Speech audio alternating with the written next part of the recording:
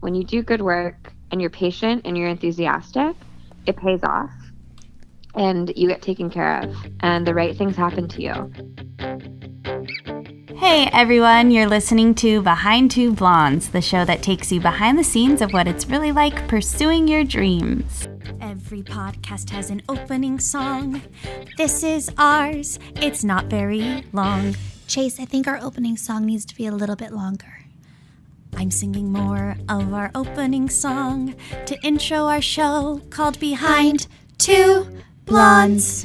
Hi everyone, my name's Chase O'Donnell. And I'm Savannah Brown. Together, we started a comedy duo called Two Blondes. Every week, Savannah and I will interview a successful 20-something who's pursuing their passion in an attempt to pick up some pointers of our own and hopefully inspire you to get out there and do the same. Today, we are interviewing Michelle Pellizzon. Michelle is a certified health coach, holistic nutritionist, and health and wellness editor who started her own platform called Holisticism. Oh, so cute.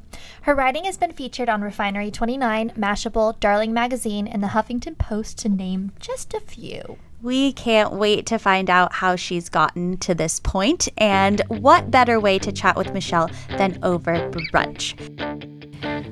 Before we hop into our interview, I just kind of want to go over what we're going to be eating for brunch because, we interview our guests over brunch. Savannah, what's on the menu today? This is a good one. I had this last night and it's very filling. Brown butter gnocchi with mushrooms and Swiss chard. How was it?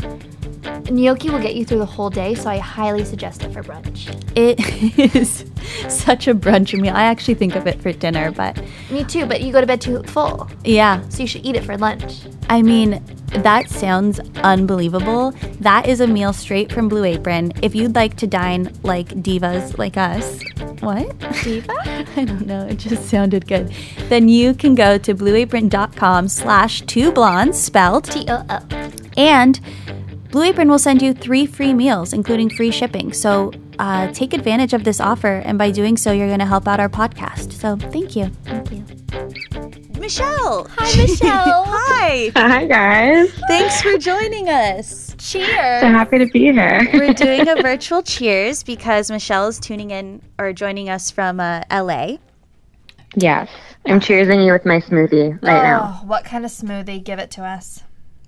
It's kind of a weird one because this was one of those days that I started working really early from my pajamas, in my bed, and then looked around and it was 6 hours later. So I needed to eat something. So it's got protein powder and green things and raspberries and collagen. Do you guys ever put collagen in your smoothies? Are you too young for that? I will now. Yeah. So wow. I'm 29. This is a new development. I recently turned 29. And collagen is supposed to, it's anecdotally said to help with fine lines and wrinkles when you ingest it orally.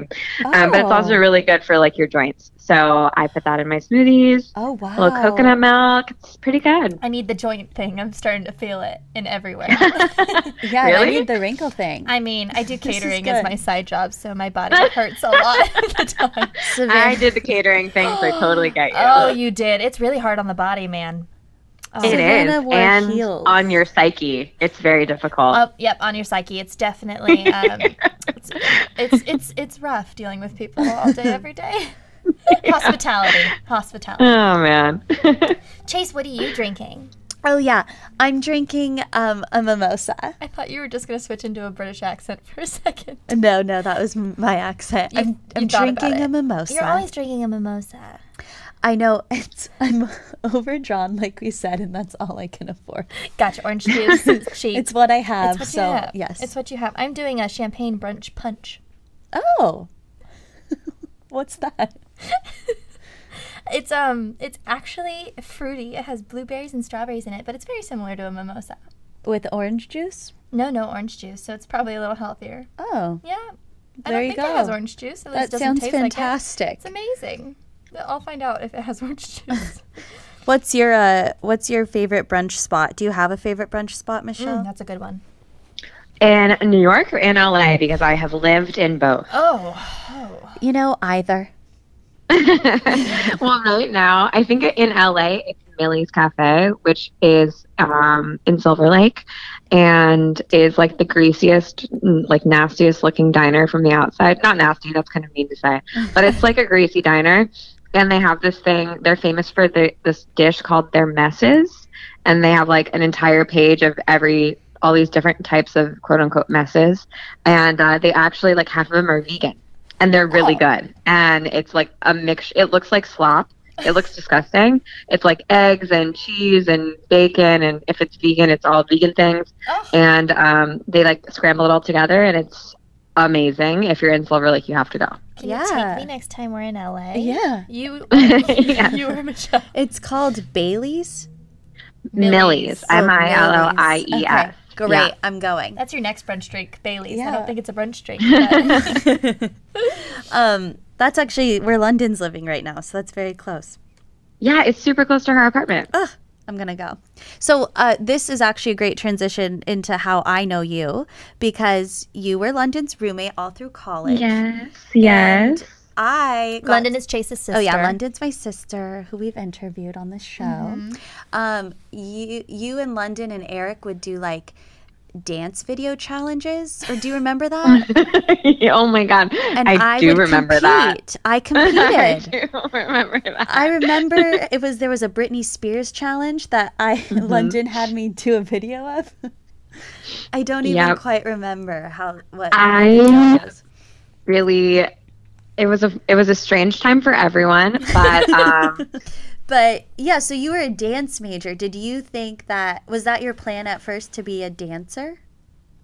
Yeah, for sure. I grew up dancing. So I grew up in Southern California, and I grew up doing ballet and was really good at it. I can validate that. I think after now I've gotten far enough away from that point in my life where I can say, like, you know, I obviously London too. We were really good enough to go to really NYU, good. right? Yeah. Oh, that's good. Yeah, so that's pretty good. And then I ended up having a career in dance, so I feel like I can say it pretty objectively. But when I was 17, I started having seizures, and you know, up until that point, having a dance career is really tough, right?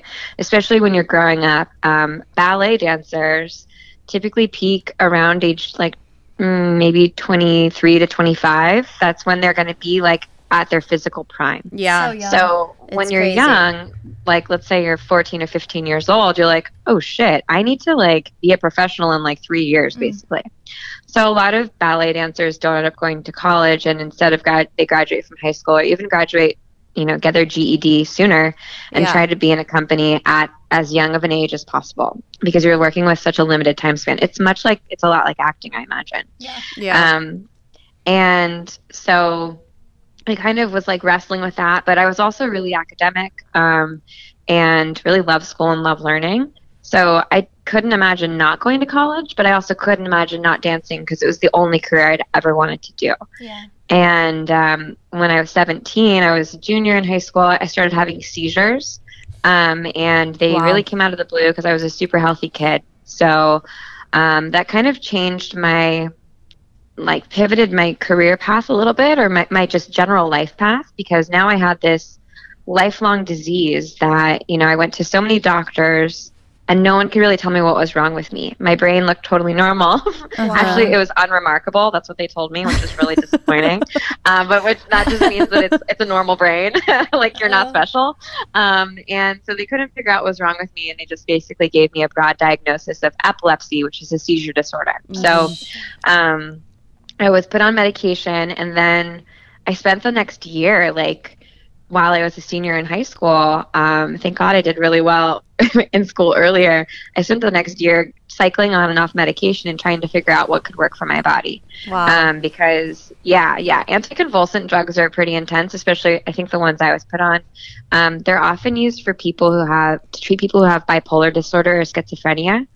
In addition to being for people who have seizures. Wow. So they really affect how your brain works and how you feel and how you show up and your personality. So that was really interesting. And you're a junior in high school at this point? you said? Yeah, I just like become a senior in high school by the time I was on a regular medication. Yeah. Wow. And so that made it really clear that I was not going to have a normal life the way that I thought that I was. And I was having these seizures and decided, okay, I'll go to school for dance and at least I'll have a degree. So if I can't, it's already so, it's already such slim luck that you'll become a professional dancer. Yeah. And then add this like physical ailment that I have on top of it that's probably going to hold me back. I was like, all right, I got to have a backup plan and like at least be a little bit realistic. So yeah, the rest of the year I spent auditioning for schools and applying to schools, and I had a seizure on the day of my Juilliard audition. No. I had a seizure on the day of my NYU audition. Oh my gosh. I couldn't go. So it definitely, I forget about that a lot because I'm so far away from it now. But yeah, so like I couldn't go to my NYU audition, and I had to end up like changing my flights I had to go to New York to physically audition because it was like, it didn't work out. I would have met London at the LA audition if I had gone, funny. Which is so funny. Yeah. But so it was just a really interesting, really crazy year. And by the time I finally got to NYU, I was just like, oh, thank God. Yeah. Like maybe I could I just have to like keep my head above water and be healthy and do this thing. So yeah. So did you have to Long story short, I always thought I was going to be a dancer, but I never imagined myself doing anything but. When you got to college, could you fix it? Was this something you could change? Oh yeah. How's How's the story end? Yeah. Yeah, I got a good question. So London will tell you, I'm sure. I took medication every single day. And yeah, I remember now that you said that. I know she's had to she was there when you had a few seizures. Yeah, I think so. And just like scary moments. I mean, so epilepsy, 1 in 10 people have a seizure disorder. So it's really common. And some people will have one seizure their life and they'll never have another one. Other people will have seizures, every day of their life, and it's not treatable with medication. Wow. I'm really lucky. I found medication that worked for me. And now at this point in my life, I found a protocol that works really well for me. But before I have a seizure, I get this thing called an aura, which is a lot like if you get migraines. You've probably heard that word before. Yeah. It's where one of your 5 senses acts up. So for me, I lose my hearing in a really interesting way. Some people will get a taste in their mouth. Some people will see a visual aura, like flickering or lights. Yeah. Other people will feel things in their body. And I lose my hearing. It's really weird. Oh my gosh. Michelle. Yeah, it's crazy. So it's actually a very interesting way that I lose my hearing, and it's become something that's really important to me and my decision-making process. So when I do, right before I'm about to have a seizure, let's say we're sitting at a restaurant and I'm looking at you and you're talking to me. Mm-hmm. I'll see your mouth moving, but I won't be able to hear what you're saying. Yeah. And have you ever, in movies when a psychic walks into the room and then hears the thoughts of everyone in the room, they're directly up in the air. Yeah. Okay, so that is kind of what happens. Wow. It's super weird and overwhelming. It's like everyone in the room is talking to me directly into my inner ear, and I can't really make out what they're saying.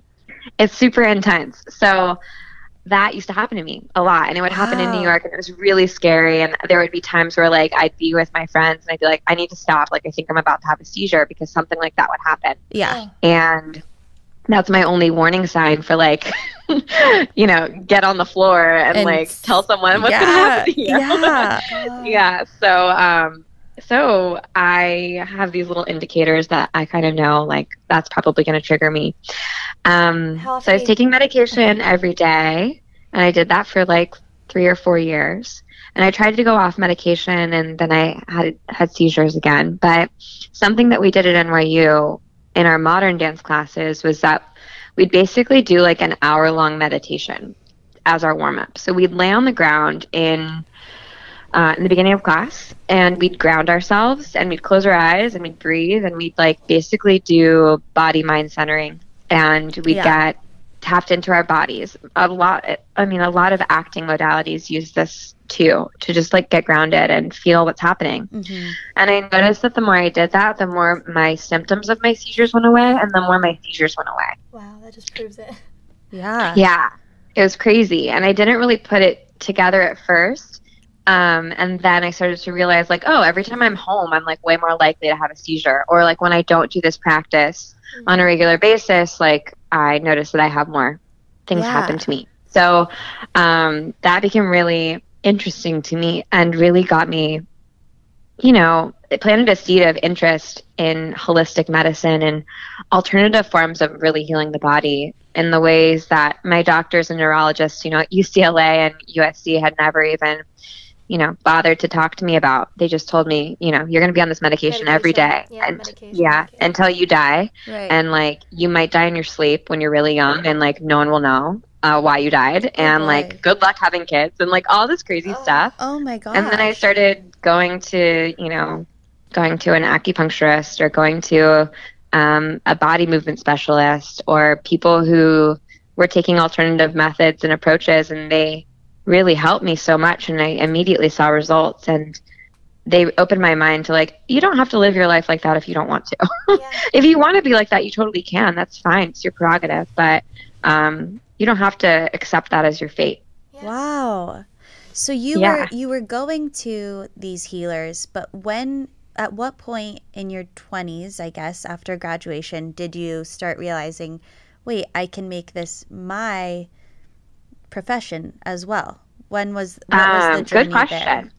Yeah, so I graduated from school, and I graduated when I was 21, and immediately I got a contract with a company to dance part-time, and so I had to get another part-time job. So I started working at Lululemon, and it was awesome. Lulu. Great company. Yeah, great company, and they give you free classes. And they also, they give you like free workout classes. And I started taking a lot more yoga, and I'd taken yoga with London. We'd really gotten into it when we were at school. And I noticed that it was also, again, really helpful, right? Really grounding, really centering, really meditative. And I ended up, while I was working at Lululemon, they subsidized a teacher training program for me. So I went through teacher training. And that was really cool. They paid for it? Yeah, they paid for a lot of it, which was awesome because I was so poor. Like, I was so fucking poor for so long. Yeah. So that was really great. And I realized very quickly that I was a terrible yoga teacher, but like really terrible. But I knew all this stuff about the body and how the body worked because I was a dancer, because I'd been injured before and I understood how injuries worked. And just, I think that some people, you know, we have an innate sense of understanding the body. You just do. You're born with it. And feeling other people's pain or being able to understand like where it's coming from and why it's affecting them, you know, somatically or even psychosomatically. So I noticed that I was really good at helping people one-on-one. So that got me really curious about like, okay, I'm not a good yoga teacher, but I'm clearly like, I know a lot about this stuff. I'm crazy passionate about nutrition and like healing my own body and fixing my own brain. I'm already doing all this research. Like, I might as well go to like make myself more legit. And people are asking me anyways, like, oh, what should I eat? How should I work out? Blah, blah, blah. So I went back to school and got certified as a holistic nutritionist. Wow. And were you paying for I did that online. Yeah, I did that. I paid for that, and I was still working. Was that through Lululemon, like you were? No. So I think I left Lululemon at this point, and I had moved into more of a like, you know, wellness and training in New York as opposed to teaching yoga. So I helped develop this method in Tribeca at a fitness studio, and I was doing that, and then I was dancing. And then I just wanted to add to, you know, I was working with my clients one-on-one, and I really wanted to add to what I was giving them on a daily basis. And I was doing all this, seriously, I would go home and I'd research for hours and hours about how the body worked and what foods were best and what nutrition supplements people needed. And I just wanted to know more. And I just wanted to be able to help people. So so I went back to school for nutrition and did that, and it was really interesting. And I went to IIN, which is the Institute of Integrative Nutrition. It's based in New York. Okay. And this was probably 5 years ago. So I was around 25. You were doing that online, or you were going in? Yeah. Okay. Yeah, I did it online. I think it took 9 months, maybe a little longer than that. But nutrition's constantly growing, right? So, like, you constantly have to be updating yourself. It's like medicine. Totally. So Yeah, there's always learning. new information. You and doctors, it's different, but I mean, you guys also have to always update yourself. Yeah. And something that's really interesting is that, MDs, they get one semester of Nutrition 101. It's ridiculous. Yeah, it's crazy. And it's so important. I think that we really overlook, myself included, like the fact that I didn't eat today until right now. We overlook like how much food impacts us. Yeah. And we get really used to feeling really shitty. Yeah. And we get really used to ignoring what our body is telling us. So some of us are really lucky, like I would say me, and that we're extra sensitive and that what our body is telling us, like, hey, slow the fuck down, or no, you're not trusting your intuition. It gives us really loud warnings. Yes. Like for me, that's when I have seizures, is when I'm ignoring my intuition and I'm not treating my body well. It's like, fuck you. I'm slowing you down. You're really like getting shut down. You're getting shut off until you learn your lesson. Yeah. Completely. And that really keeps me from going too far off track, right? Which makes I'm lucky. But a lot of people, they don't have that, and as a result, they end up feeling really, really ill and getting really sick. I told my mom recently I had like 2 drinks, and the next day I had the worst hangover. It was like 2 drinks of wine, and I really mean 2 drinks of wine. And I woke up the next day and I was like, I am so hungover, and I only had 2 glasses. And my mom goes, "You are so lucky that you feel that." Because it's your body telling you. And I said, but it sucks because people can have 10 drinks all night and they're never sick. And she goes, it sucks. No, that means you're really healthy. And I want to get wasted.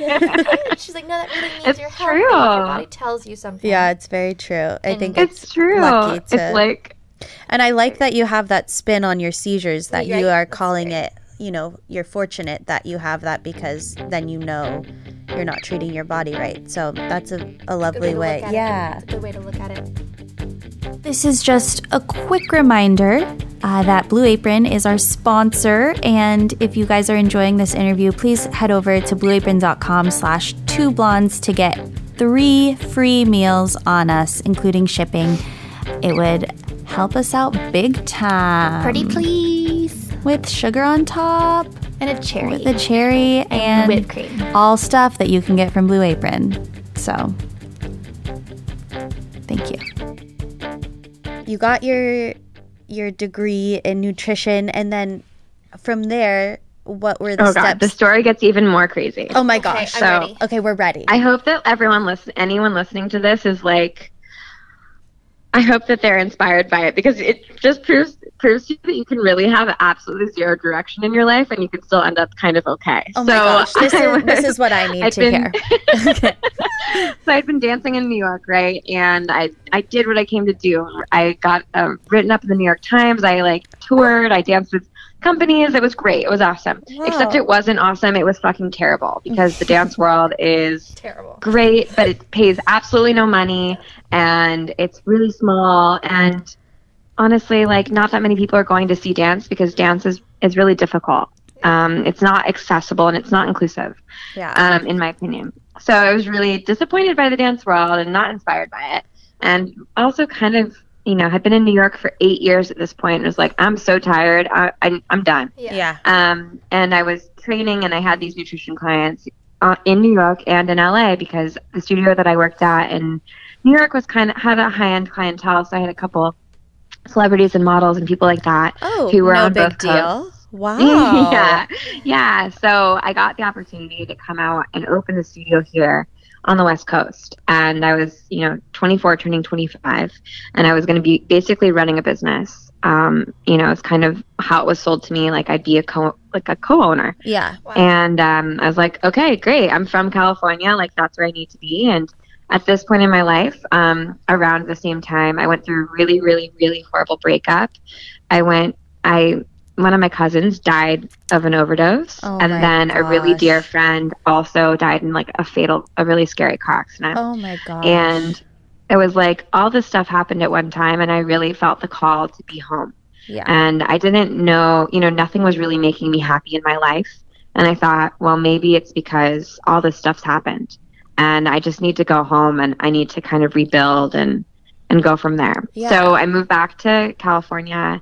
I set up the studio. I did all the work of, for starting a brick and mortar business. Opened it, ran it from 5 a.m. to 9 o'clock at night every single day. Had 0 friends. Did that for 6 months. Oh my gosh. Did a lot of work. And, I woke up at the end of that and was like, I'm miserable. I can't do this. Yeah.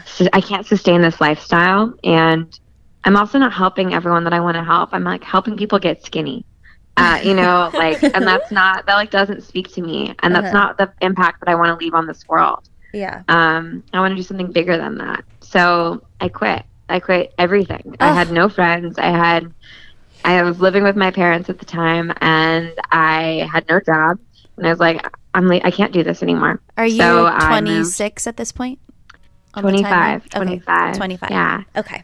So I kind of sat for a little while, before I quit. I was like, all right, I'm going to have to figure out how to do something. And I sent my resume to 35 different startups because I figured I need to learn how to run a business because I'd never worked for a real company before, had a real job.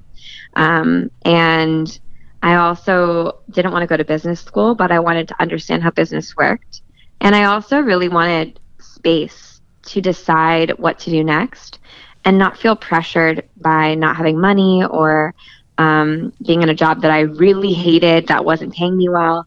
So I figured, well, I could work at a corporate job and learn some practical skills and be a little bored maybe on a day-to-day basis, but at least that will give me time and space to figure out what I want to do because I'd been so busy and so, basically overcome with passion for all of my jobs that I essentially had burned myself out. Yeah. And I just needed something bland for a little while. Mm-hmm. So I wrote up a very sad resume and I sent it to I have one of those. 35, yeah, 40 companies. Got a couple of those. And I basically heard from 2% of those companies I heard back from, and I had some weird job interviews. And then I got really lucky. Yeah. And I got a job at a startup, and I was the 10th employee or something. Oh, wow. And yeah, and it was a tiny little office in West Hollywood, and I found an apartment the next week across the street from the office, and I took the job. And so Congrats. What I did, thanks, that was 25-year-old 4.5 years ago. So that's how I got into tech and started working in the startup industry. And it was really fascinating because there's no rules in the startup world, which is another really, it's legit insane. Silicon Valley, the show, it's really, really, really a lot like that. Just started it. It's really. I just went to a startup to cater, and they had LaCroix in their vending machines, and they were all just hanging out, talking on the floor. Oh yeah, writing it's posters. not even that crazy. Yeah, it's it was so bizarre. It was such an interesting world, and I learned a lot for sure.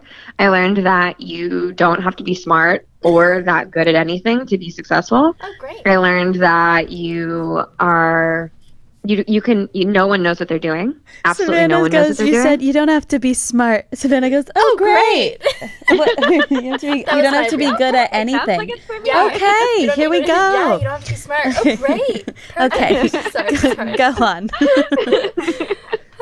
Yeah, and you don't have to know what you're doing. You just have to be bold and just go for it and kind of ask for forgiveness, not permission. Yeah. And I was really okay, I could do that. I obviously don't know anything. I don't know how to make an Excel spreadsheet. I guess I'll learn. I taught myself how to do stuff on Google and YouTube. Yep. For the first 6 months. Yep. And I would ask for help a lot, and if I was okay, even I should know that, I would Google it. But it was great, and I learned so much. But the thing that I noticed was that the female leadership in the startup world that I saw, I worked for a couple female co-founders. I've worked at a few companies in the startup world. It just wasn't the type of leader I wanted to be. Yeah. And I really felt like they were kind of like women, like men in skirts, like these leaders, these female leaders. They felt really masculine to me, and it didn't really feel like they were being authentic to who they were as people. It felt like some investor had come in and told them how to act, and they were like, okay, I'll act like that. And as a result, they weren't that good at their jobs. Like they weren't inspiring, and they were really difficult, and a lot of people didn't like them. And on top of that, they weren't really producing great numbers. So it's one thing if your leadership style is shitty, but you're effective. It's another thing if your leadership style is shitty and you're not that good at your job. So I was kind of like confused as to what to do, because I saw all these female leaders around me who were not living up to what they said they were. You know, they were in the press as these amazing champions of feminine energy and, like, you know, female leaders. And in a lot of examples, they were actually worse than their male counterparts, and they were not helping other women up. In fact, they were sabotaging the women who were below them.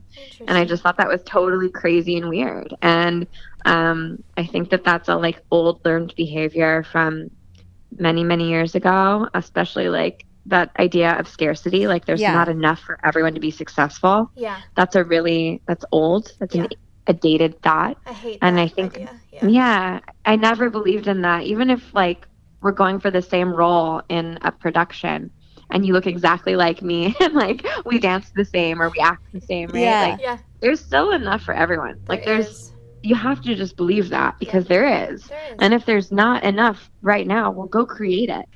Like, go make your own opportunity, and then there will be enough for everyone. And I mean, that's how Chase and I started. We thought we were a competition because we looked and acted the same way in an audition room.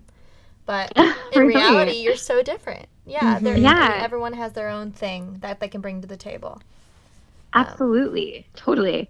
So I was looking around like, wait, what the fuck? These people are supposed to be my friends and like they're supposed to be my mentors, but actually they're kind of horrible and I don't want to be anything like them. So, what do I do? And I kind of like talked to the people I was working with, and they felt the same way, the women I was surrounded by. And I really wrestled with that idea for a while, because you know, you don't want to work towards something that isn't what you want. And I was working towards, you know, getting higher and higher in this world, and I really wasn't that interested in what anyone had to offer me. So along that, you know, route, I got offered a job a couple years ago as the editorial director of a website. And what I do in startups is I do branding and writing. So I parlayed my first job as kind of a Jill of all trades, where I answered emails from clients and I sent out, I created content and I created branding and I did copywriting. So I did all of the word stuff, and then I ended up moving over to another startup where I was able to use my degree as a nutritionist and do nutrition writing and do a lot of editorial writing in that space. And so I kind of, that's kind of the path that I followed in the startup world. I'm definitely not a tech person or a programmer. I am totally the more humanist side of tech. But I got a job as an editorial director, and I kind of got to write whatever I wanted, which was awesome. And I decided that I wanted to start a column about female women who were like bosses, basically, who were balancing being women and being intuitive and empathetic human beings with being really successful humans, and kind of like dancing the hustle and the flow together. And learning from them, because it was totally selfish. I was like, teach me how to do what you're doing. Like, how is this happening? So I started interviewing women, and I'd reach out and I'd say like, hey, I'm writing a story and I want to get 5 million eyes on what you're up to. Can you meet me for coffee? And you interviewed like Gigi Hadid. Am I making that up? I got to interview Bella. Yeah, it was very cool. Bella Hadid. She's really pretty in real life. She's super fun. And it's like kind of annoying. And this was kind of you just cold calling, but emailing, just reaching out to people? I was really lucky because I had this email behind my name of the company I was working for. So it was recognizable enough and had a big enough following that people were like, oh yeah, I'll listen to you. Not random person. Random person. And so I'd go and meet up with people and grab coffee and just talk and interview them and hear their story. And, you know, my little sixth sense of my epilepsy, of that, you know, I told you before that I lose my hearing when I'm about to have a Yeah. seizure, but another thing that happens to me when I'm not about to have a seizure, when I'm actually like getting kind of maybe like a message or that's a weird thing to say, but like kind of an Signal? an extra a ping from like the universe or something, Uh-huh. is I got weird things happen to my hearing. Either I hear like echoes, or I lose my hearing in just one ear, or I'll hear like a really high pitched tone or buzzing. And that's a sign for me that I need to really pay attention and focus to what's happening around me, because it's like a message. Yeah. So when that would happen, when I was with someone, I would know like, oh, this is an important person. Like I need Oh, to listen to wow. exactly what they're saying.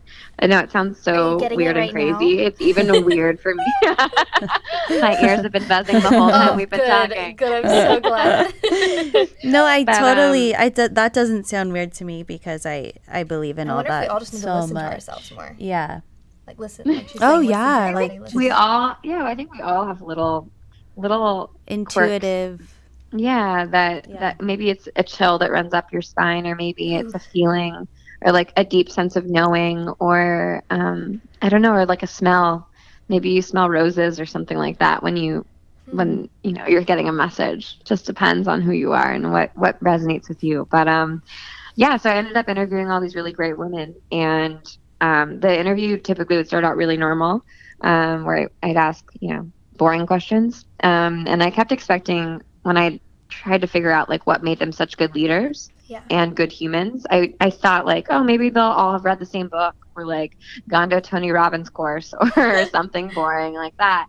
And interestingly enough, all these women, inevitably our conversation would lead to a point where they'd come clean about the fact that they were actually like kind of spiritual, not in like a God way, but like trying to understand consciousness. Yeah. So meditation.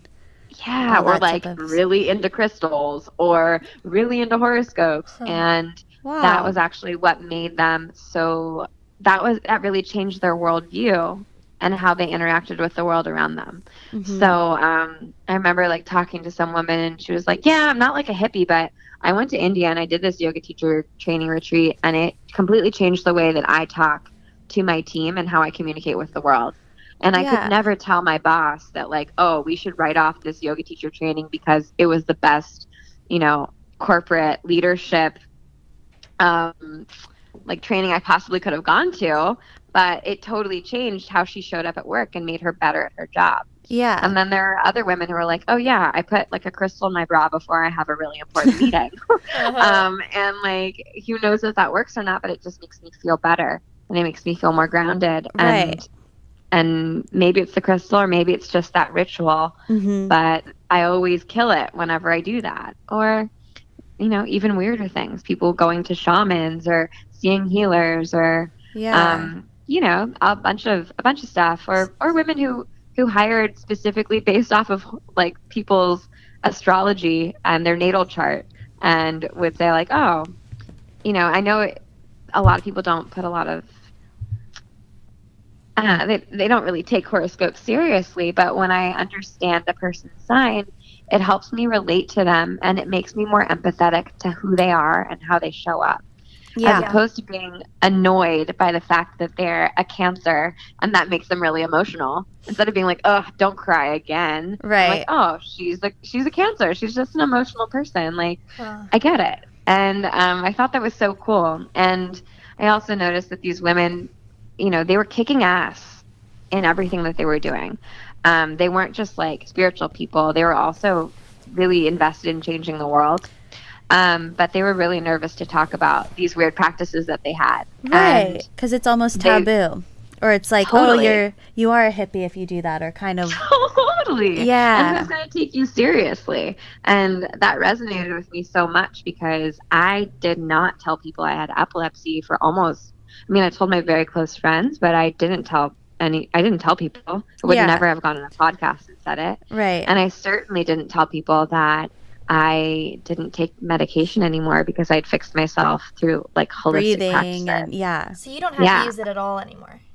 I'm really, really lucky in the fact that, I don't take medication anymore, knock on wood. And I've been off of it for 6 years, and I've been seizure-free for 6 years. Wow. So, Michelle. Yeah. That's huge. Yeah.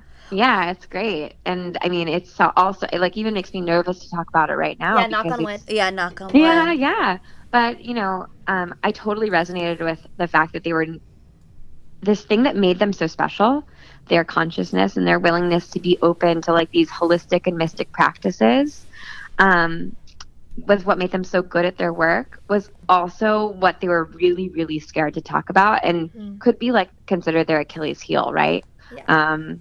And I just wanted to shed light on it because if it helps them, it's probably going to help more people, right? Yes. And I also wanted to take the taboo nature out of it. I wanted it to be more normal, and I wanted them to have a place to talk about their weird stuff with other people, but also talk about really grounded stuff like, okay, how do I raise money for my company?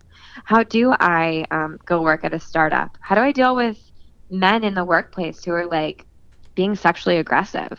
And how do I do that in a way that still aligns with who I am in my private life and how I show up in the world? Yeah. And balancing the two, because I really think that like we're a lot of us are missing that and craving it. So is this is how you started then? Oh, holisticism. Was that you got it? Yeah, bingo. Yeah. So bingo, bango. Exactly. Bingo, bongo. Nailed it. Yeah. So I was like meeting all these cool women, and I was like, okay, fuck, what am I supposed to do with this? Because I want to help them, but like, what can I do? I'm poor. Like, I can't buy them things or like do nice things for them or have parties for them. But I am a writer, so I can like write them something. Yeah. And I can write them something fun. Like, I can write them a blog, or I could write them an email that they'll enjoy getting, and maybe I'll like get a gift at the end of every email that, you know, someone maybe will donate it, like a free cup of coffee or a yoga class or an event. Newsletter? Yes, Yeah, this is the newsletter. Can you tell us like, how we all can get this newsletter? Yeah, so you can go on holisticism.com.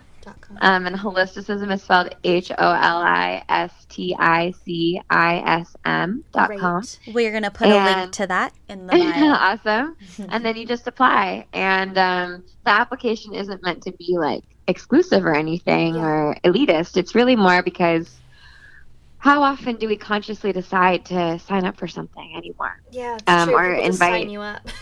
Yeah. But like, how often do we mutually consent to spend time together and to be there for each other? It's a mutual agreement.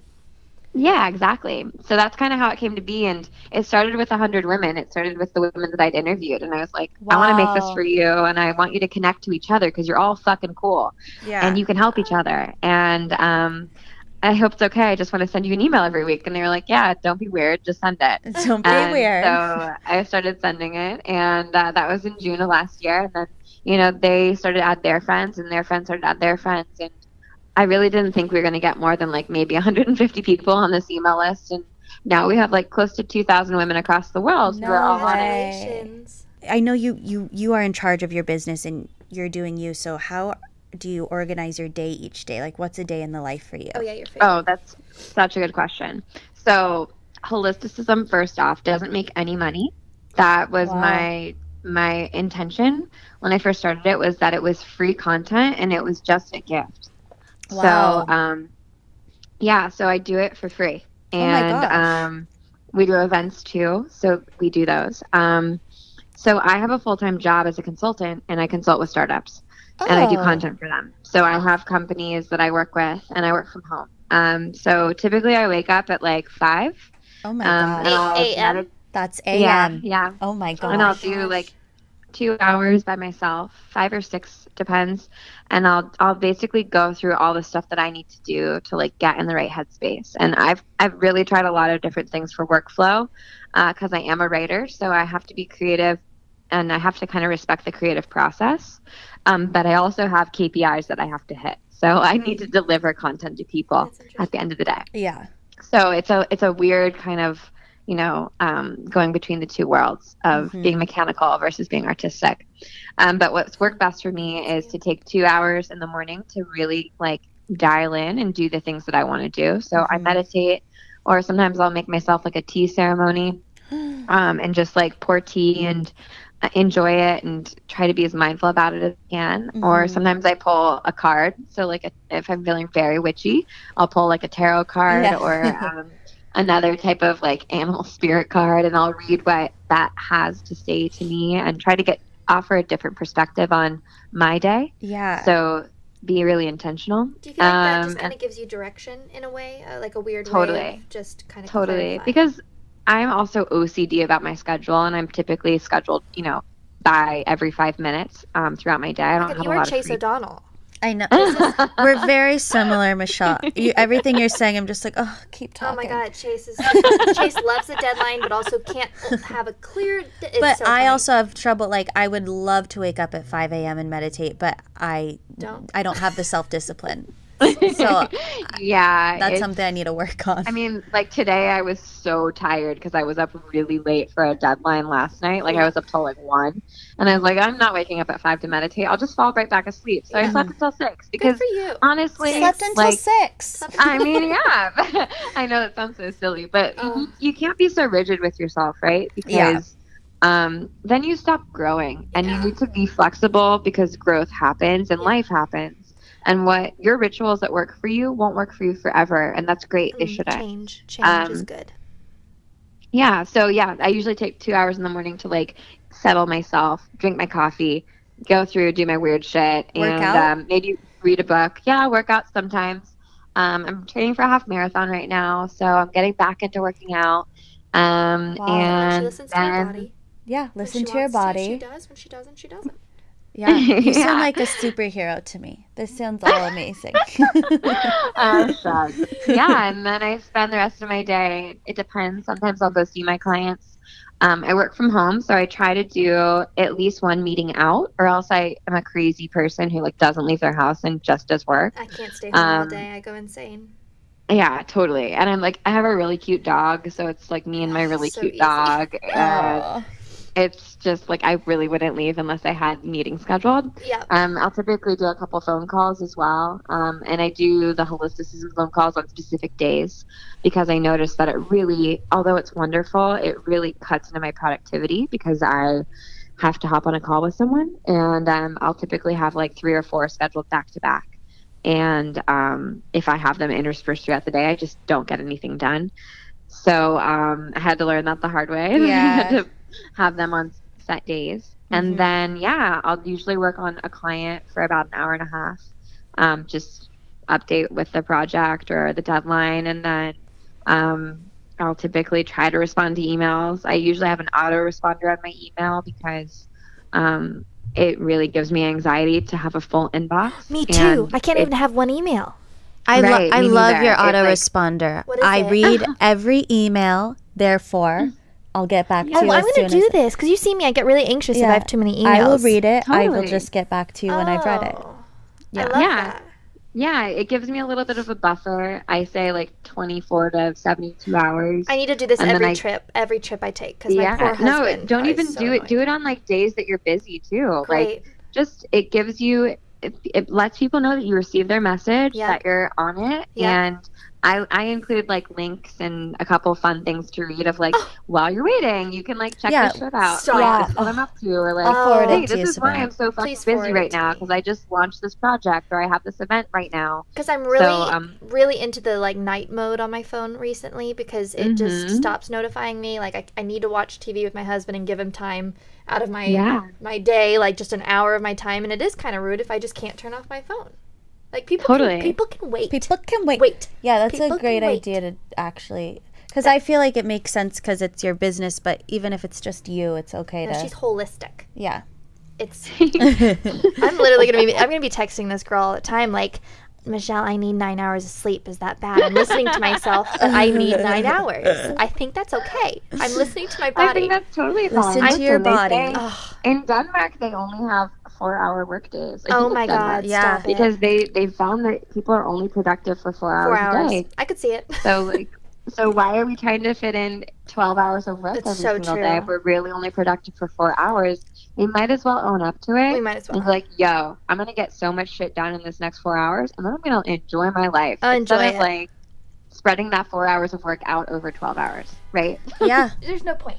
So do you plan on continuing working your full-time job, or I know you've been doing Reiki, or like, are you trying to get into other jobs to supplement? What am I trying to say? To like, yeah, good. I get what you're saying. Do you know what I'm saying? Yeah. So holisticism has kind of grown into something that like I really didn't imagine. Here, when I started it, I was like, oh, this will just be a fun thing that I'll spend like every Sunday night doing. Mm-hmm. And it really quickly turned into something that was a 40 hours a week commitment. Wow.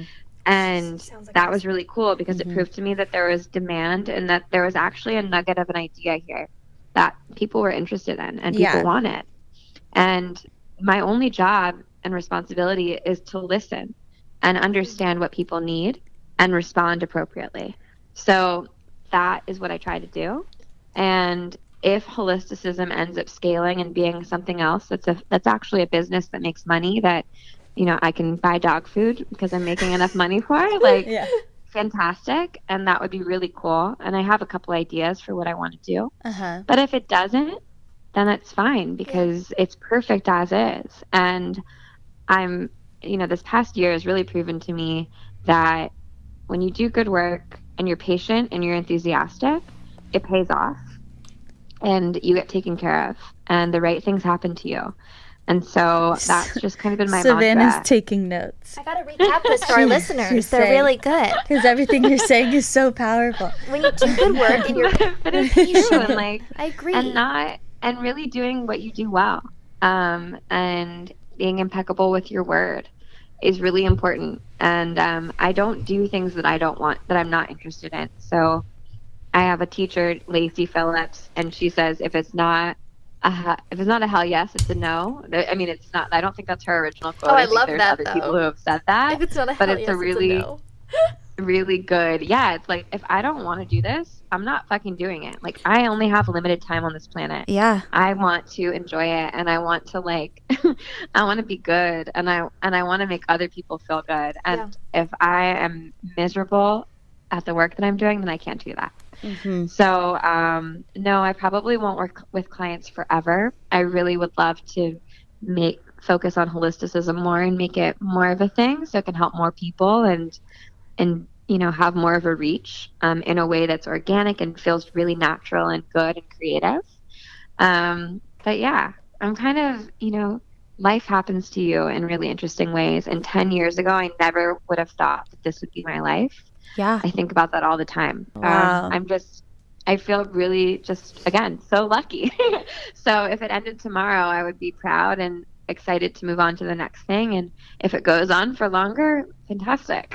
Wow. Well, I feel like that's a perfect place to wrap this conversation up with a bow. She needs no direction. She's got she's got the beginning, middle, end with the wrap up. Oh yeah, we didn't even need to ask you questions really. You gave it to us. This is everything we needed to know. But everyone needs to follow her. Yeah, seriously. Everyone, you have 2 Instagrams that we want you to follow. I Better by do. Michelle. Oh, it's so embarrassing. Yeah. Well, I have my personal Instagram, and then I'm so old. So I was so resistant to having an Instagram for holisticism because I was like, fuck that.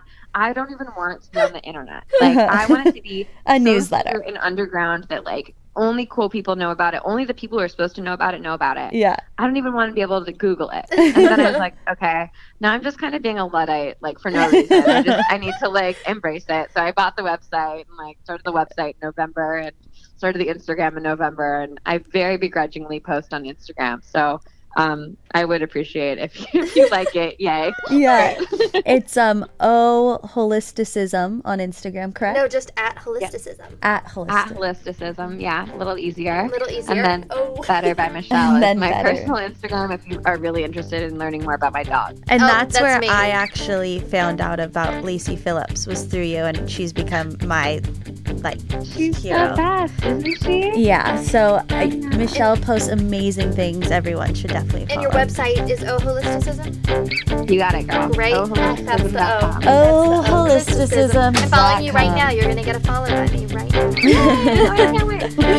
Thank you so much We really can't Thank you for having me. It was so much fun. Of course, we'll talk soon, and we wish you all the best with your ventures. That's our show, and now we're saying so long. Tune in next time on Behind Two Blondes. The Behind Two Blondes podcast is brought to you by FOU Studios and recorded at Face Off Unlimited headquarters in Astoria, Queens. The show was created and written by Chase O'Donnell and Savannah Brown. This episode was produced and edited by Chase O'Donnell. Executive producers are Joe Tex, Jay Painter, and Eric Robinson. FOU Studios is a property of Face Off Unlimited, LLC.